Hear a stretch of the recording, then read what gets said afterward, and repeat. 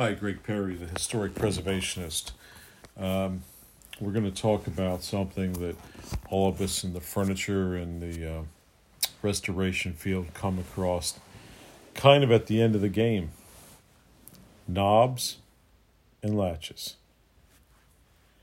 Our ancestors invested a striking level of quality in the workmanship, design, and materials for such seemingly mundane objects as doorknobs and latches. From the graceful simplicity of an early hand-wrought latch to the intricate, machine-made designs embossed in the Victorian doorknob, these overlooked details prove once again that old houses provide their owners with numerous bonuses not available from today's cookie-cutter homes. Opening and closing doors is something we do many times a day, and there's some small pleasure derived from gripping that knob, holding it, squeezing it, feeling its shape in your hands. The hefty grip of a solid brass knob, and from hearing the satisfying clunk of a latch bar dropping into its place. So there's a couple latch bars in the Shivers house, and it's a distinctive clunk as that latch drops down. An 18th century latch, nothing like it. The design of knobs and latches reflected the architectural tastes of their time.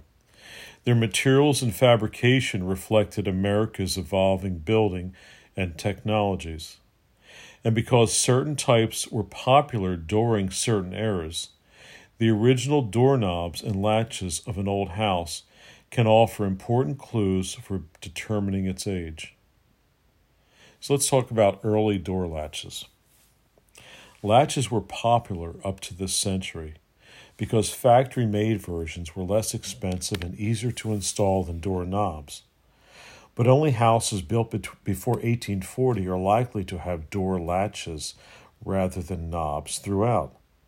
Doorknobs eventually became the norm, although latches were still used in less conspicuous places: attic, basement, closets, and screen doors, as well as barns, garages, and other outbuildings. The first door latches were used in this country were probably rudimentary, handcrafted devices of wood, the kind that can still be found in many old houses. Barns and hundreds of cabins, say throughout the Tennessee mountains.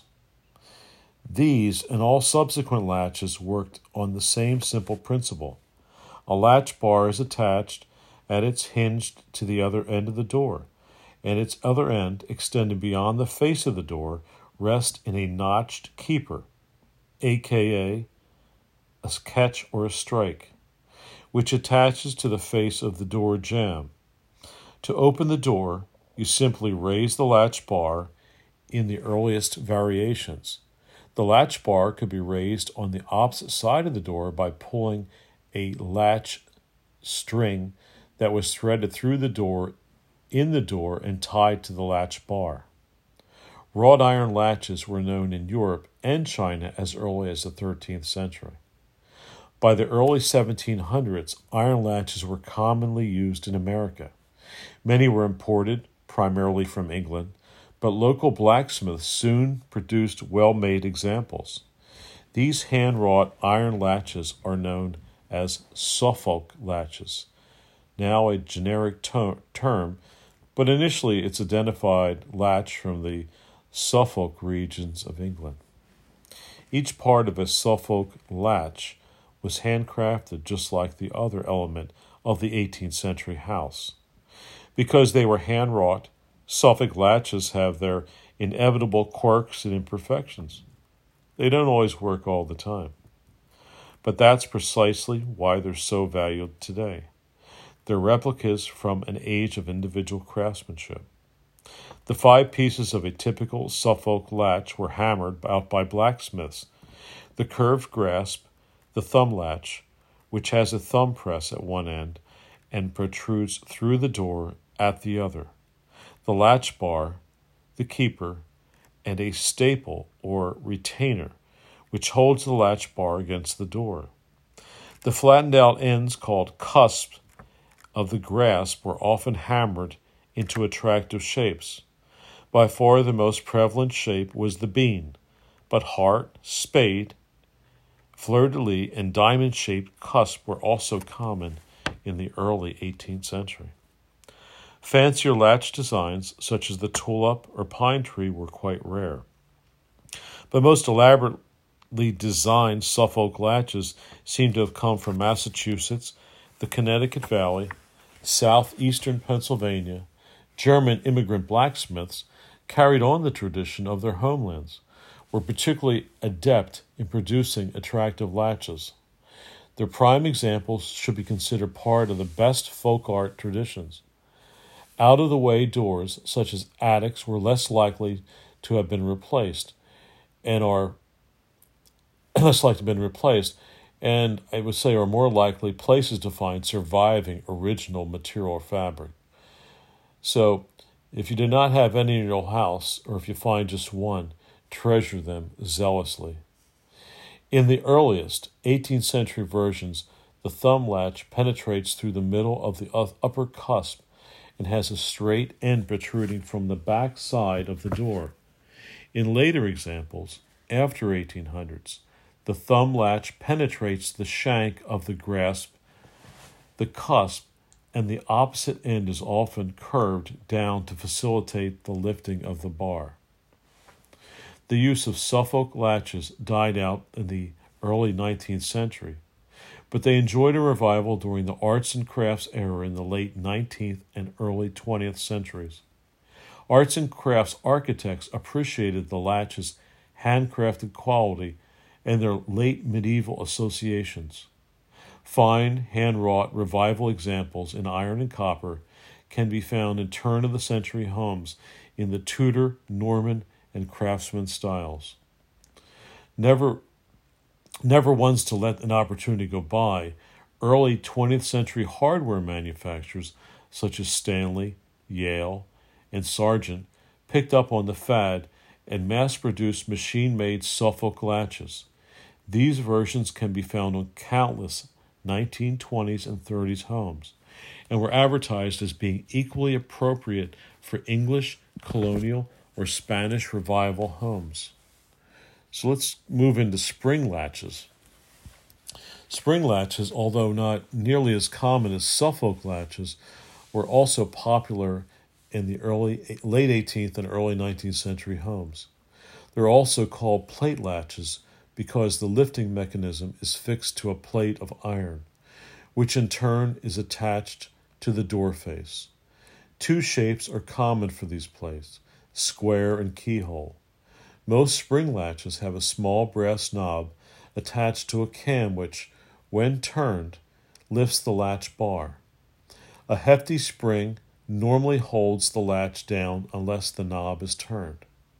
Apparently, most spring latches were imported only from England, not made here. So, during the 1830s and 40s, a similar type of latch was popular, the carpenter lock, a name derived from the lock's inventor. Like earlier spring latches, carpenter locks had small brass knobs that raised a latch bar. However, many of the parts of a carpenter lock were machine-made and often closed in an iron case, like a rim or box lock. Another similar latching device, popular during the 1750 to 1850 period, was the Dutch elbow lock.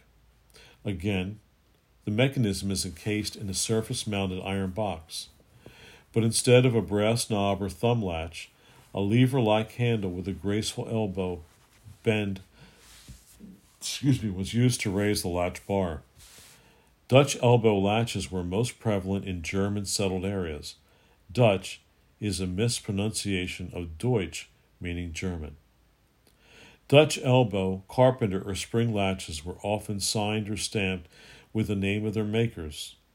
Like well-designed Suffolk latches, all these early latches and devices are highly prized by collectors, and they are a definitive plus to any old house where they have survived and want to add a great detail to authenticity. Norfolk latches. Norfolk latches mark a transition from handcrafted hardware to machine-made hardware. These latches were nearly identical in their operation to Suffolk latches, but their major parts are no longer hand-wrought. The grasp of the Suffolk latch often was cast iron and attached to a backplate made of machine-rolled sheet iron. Although they lacked the individual craftsmanship and artistic designs of the earlier latches, Norfolk latches were cheaper to make and more readily available to the average homeowner. They also had several minor design improvements over earlier types. The keeper was often mortised into the side of the door jamb instead of surface mounted on its face. The lift bar commonly had a small knob, which made it easier to lift, and an integral locking lever was sometimes added to affix the lift bar for security. Earlier latches used wedges or pins to immobilize the bar for locking purposes. Norfolk latches still survive in great numbers because of their era popularity, although relatively short, 1800 to 1840, coincided with a period of great population growth and house building. Norfolk latches of fairly standardized designs can be found in old houses from the East Coast to the Midwest to the Deep South. So let's talk about Blake and Victorian latches. Latches made entirely of cast iron appeared in the 1840s and remained popular into this century.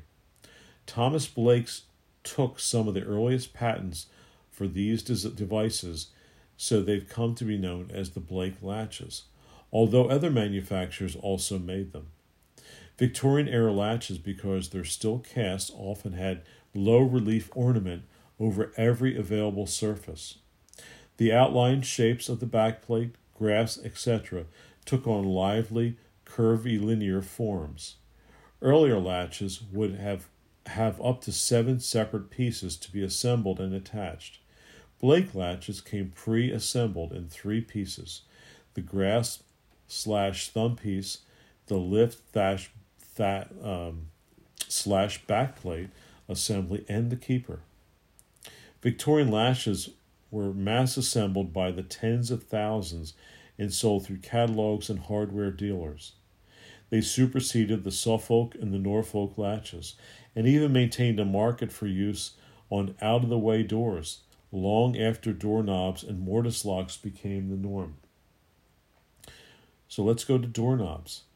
Doorknobs were used in some colonial houses throughout the 1700s, usually in conjunction with rim locks or spring latches. Doorknobs used with mortise locks were occasionally found in the best Georgian homes. And just a word about something like, thinking about these Victorian glass knobs. I mean, a knob has got to feel good in your hand, and a Victorian glass knob just doesn't get that. And working in a client's house several weeks ago, and it's a new house, a house that's probably worth, to build $1.5 million to $2 million, and just a word about feeling these touching points of houses. It's very important because some of the house, this particular house, the railings were so rough and so poorly finished. Railings going up the stairs, the newel post knobs, and things like that. Every time they would go up, they'd have maybe 10 or 15 touching points on these areas, and it made them angrier and angrier over the last couple of years that this local builder finished this in the god-awful way that he did, with sawdust and dirt in the finish, and it was a very rough experience for their hands. So I came in and had to smooth out and wax down these areas, and now they're very happy. But it's no different than I've seen clients that when I was building a lot of furniture in the 90s, building an armchair, one of the most important things, two places, the back of the arm, the top of the crest rail. Clients tend to put their hands there, they pull it out, they move it around the chairs, or when they're sitting in the chair, where their forearm rests and where their hands are grasping the ends of the arms. These all have to be perfect, perfectly smooth. It has to be a tactile feel. That's why I carved these the way I did when I did them. So anyway, so yeah, so these wonderful doorknobs found on some of the best Georgian houses and some early Moravian settlement dwellings had unusual knobs shaped like a clenched fist. And you can find a lot of these up in the Bethlehem, Pennsylvania area. But until the early 1800s, latches were the norm for most doors in the average house. So two developments changed this: the ability to mass-produce cast-iron mortise locks and the widespread use of factory-made paneled doors thick enough to accommodate mortise locks. So the Greek Revival houses of the 1840s and 50s were the first to incorporate the widespread use of doorknobs. Doorknobs were made from many materials: expensive silver, ivory, marble, glass, and inexpensive wood, glass, ceramic, cast iron. The typical house might have higher quality knobs in important spaces such as the first floor parlors, entries, or grand reception rooms. Elsewhere, knobs would be from the middle of the line stock of hardware companies. The following were the most common kinds of knobs listed more or less in chronological order. So, some of the best ones sought after in the different shapes that have a good tactile feel to the hand: brass. Seen from the 1700s on, brass knobs have always been a benchmark of quality. Early examples were relatively small in size and round or oval in shape. The best were solid cast brass. True brass is an alloy of copper and zinc and has a yellowish or golden tone. So-called India brass, which has lower proportion of copper, is whiter. Pre-Victorian examples were plain and unadorned. Brass knobs have never completely fallen out of favor, although at times they were less common due to their relative expense. During the early 20th century, brass knobs with simple molded or beaded rims became very popular again. Next, porcelain. Plain or decorated, fine white china knobs were popular in France and in England, and were imported to this country in limited numbers in the 1700s. The popularity of the sturdy, all-American version began around 1840, when American pottery companies started mass-producing them. These white porcelain knobs remained in demand into this century and were used in every style of house, but they were perhaps most associated with Greek Revival, Italianate, and other early Victorian styles. Porcelain is a fine, white, hard earthenware with a transparent glaze. Like other types of earthenware, porcelain knobs, were first molded, kiln-fired, glazed, then refired. The completed body was then affixed to a cast-iron base or brass shank. Many old porcelain knobs have a network of hairline cracks called crazing, which was acquired either intentionally or unintentionally during their manufacture. If you have crazed porcelain knobs, don't worry about them. They're structurally sound, and the crazing adds to the attractive patina of age. White porcelain knobs were often paired with black rim locks, a classic and pleasing combination of visualization which was popular into this century throughout the country. Black knobs. These are sort of black ebony counterpart of white porcelain knobs made from red pottery clay with a baked-on black glaze called jet. They were popular from around 1860 to the 1930s and were used in all types of houses, primarily a middle-of-the-line product. A brown mineral. These multi-toned pottery knobs are commonly known as mineral knobs.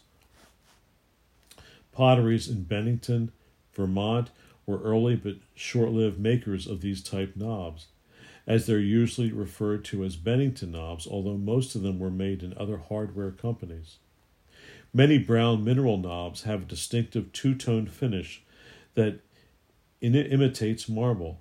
This effect was achieved by swirling together two colors of clay or by sponging, splatting, or dipping in a second slip color, which gave them an attractive highlight. So not surprisingly, Brown mineral knobs became popular in the Greek Revival era, when many of the decorative art practices for homes were expensive yet attractive. Attempts at falsifying more expensive materials, such as false wood grain paint finishes, wall stenciling, veneers, and marbleizing. Let's talk about glass knobs. Early cut glass and crystal knobs can be found in some very high-styled 18th century houses.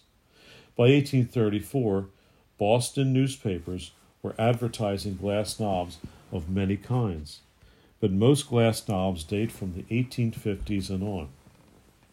Most were pressed or molded, evolving from the sandwich glass tradition.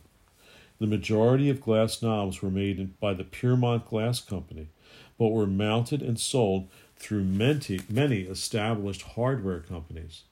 Beside the round and oval shapes of the 1800s, octagon and other fastened shapes became popular in the early 20th century.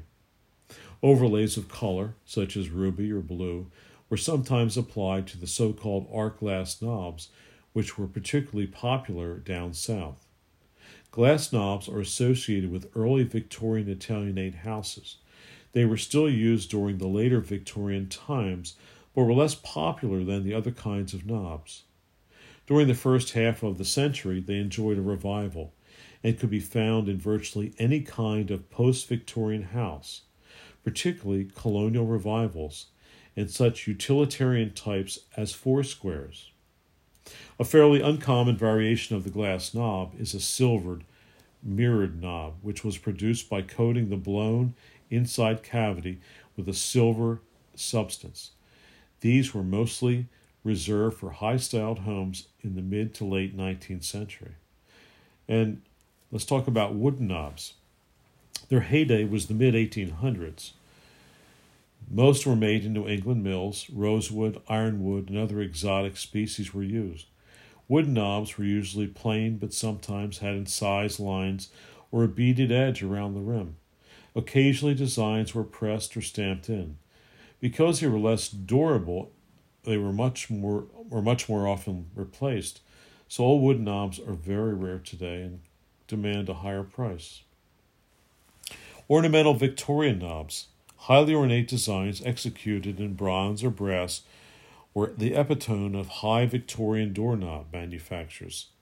So these knobs were pioneered in the 1870s by the Russell and Irwin companies of Connecticut.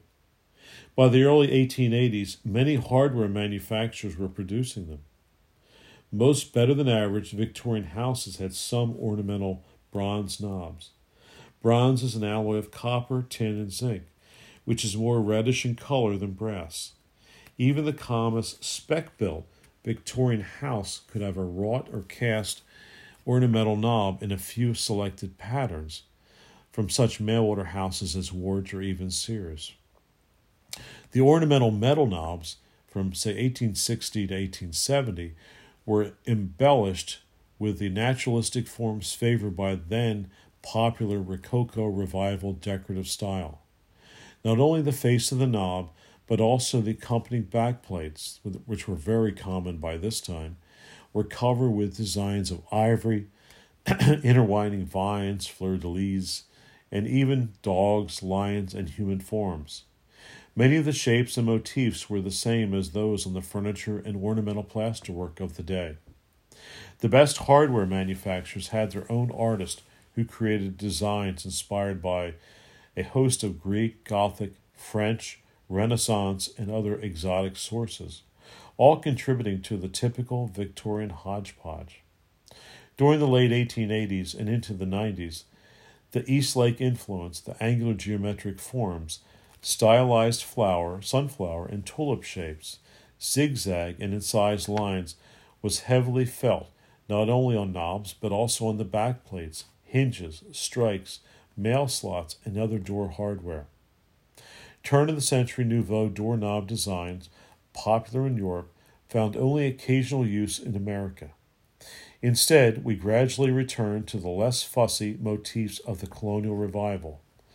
During the teens, 20s, and 30s, in-style doorknob ornaments were pretty much limited to rim beading or edge moldings on rope, egg and dart, or fluted design backplates, which were often laid out in oval shapes. Now let's talk about plated knobs. Many Victorian and post-Victorian knobs were plated. Nickel plate was most common, although it didn't hold up all that well. The base metal could be cast iron, zinc, brass, or cast iron, which to help to stop rusting. So the nickel plate eliminated the need for frequent polishing required by brass or the bronze knobs, which is a great help. Many Victorian-era mounted ornamental knobs had a two-toned effect. For example, the background of the cast iron base metal could be Japan black, and the raised highlights electroplated with a polished bronze. This common effect was sometimes called Geneva bronzed. Knobs were also plated and anodized copper, which were available in a bright, dark, and antique finish. Chrome plated appeared in the 1930s and was popular for bathroom and kitchen doors. Next is plastic knobs. Man-made plastic knobs have been around since the early 1800s. A composition wood material was used for Victorian knobs and could be cast with ornamental designs. The early 1900s brought Bakelite, celluloid, and lucite knobs, all part of the streamlined, quote, modern movement. Houses of the 1930s and 1950s era often had Art Deco inspired knobs, particularly for kitchen or bathroom doors. Although the knobs themselves were generally plain, the corresponding backplates had stylized zigzags, stepped or chevron designs, or low-relief fluting. So replacing latches and knobs, let's talk about that when this needs to be. So fortunately, many old houses retain much of their original door hardware. It was well made and works well, but occasionally there will be missing knobs. More often, original hardware will have been replaced by modern knobs. In either case, you may want to install appropriate antique or reproduction knobs and or latches. So this talk gives you some direction regarding the appropriate hardware for the period and style of your house. But consider, too, the high quality level of the house's details. Only high-styled, expensive homes would have had top-of-the-line doorknobs. The majority of homes utilized the commonly available, moderately priced knobs and latches of the day. The range included simple Suffolk latches, Norfolk latches, Blake latches, porcelain, mineral, pressed glass, nickel-plated, cast iron, and relatively simple ornamental brass knobs. Secondary doors on upper floors, closets, etc., had even simpler hardware. So resist the urge to early up when replacing door hardware. Handmade Suffolk latches have a great aesthetic and romantic appeal for many people, but they would be inappropriate in the Victorian house. But also, don't fret on all the knobs or latches in a house that don't have to match. This is not a suite. Most old houses had a mix of them. Old doors can provide clues to what missing latches or knobs were like. Check for shadow or paint lines that indicate outlines of removed plates. Old screw holes, mortises, or spindle holes will at least reveal the relative size and location of the original hardware. One of the best ways to determine the nature of missing pieces is to study surviving original hinges, strike plates, back plates, and escutcheons. Wrought iron strap hinges on a door probably indicate that they were originally Suffolk latches too. Early cast iron butt hinges went with Norfolk latches, ceramic knobs, etc. Ornamental bronze knobs were often accompanied by decorative bronze hinges and strike plates. Before buying replacement parts, check the door's thickness, rail size, and swing. Some hardware is specific to inward, outward, left, or right swinging doors. Traditionally, both knobs and latches were located on the horizontal center line of the door's center rail. Be sure there is enough space at the bottom to accommodate the replacement hardware. So let's talk about salvage and reproductions. One easy solution to missing hardware is to salvage or relocate knobs and latches from elsewhere in the house. Prime candidates for this are the little C knobs from the backsides of closets, attics, or cellar doors. Antique knobs and latches can be obtained from building salvage centers. Most will have door hardware, but getting exactly what you want may be hit or miss proposition. Some antique shops and mail-order specialty outfits also sell old hardware. If you're paying a premium for authentic antique hardware, beware of fakes. A dealer's reputation is always your best assurance. Uneven wear, patina, worn edges, and play in the mechanisms are signs of age. Evenly spaced hammer marks on wrought iron should raise suspicions. Try to buy old latches that have all their pieces: thumb latch, lift bar, keeper, retainer, etc. The various pieces of doorknob sets are less critical. Spindle sizes were standardized and will fit a variety of knobs. However, obtaining the matching strike plates, rosettes, and back plates is always a plus. Many companies are now reproducing accurate varieties and versions of old latches and knobs. Almost all of the common types of materials are available, so I've listed some of the sources. But there are many more. Reproductions can run the gamut from cheap imitations to very expensive custom-made hardware recreations of architectural designs using traditional materials and methods. These are the best. So, rehabilitating knobs and latches. Not so much can go wrong with old knobs and latches. The most common problem is loose doorknobs. This is usually fixed by loosening the set screw at the base of the knob, pushing the knob snug, not too tight against the rosette, and retightening the screw. Most old spindles had several screw holes or machine-threaded sides. The set screws should be tightened into these, not the flat side of the spindle. Broken wrought iron pieces can be repaired by local blacksmiths. They're still around in most areas. There's not a lot of them, but there are still a few. And one of the more famous in this tri-state area is Cauldron, and he's over in the town of Westchester, Pennsylvania. Cast iron is much more problematic. It is brittle and very hard to repair. If a cast iron piece is unusable, a replacement is probably the easiest solution. Foundries that do custom work can recast pieces using the original twin piece of a model. You can strip paint from knobs and latches with conventional chemical strippers. Of course, it's easier if the hardware is removed first. So try a test patch and see if there's an adverse effect on the underlying material. Over the years, many people have successfully removed paint from their metal knobs with numerous homemade concoctions, including solutions of baking soda, ash, vinegar, and salt. A toothbrush is good for removing loosened paint from ornamental knobs. Be careful when cleaning plated knobs.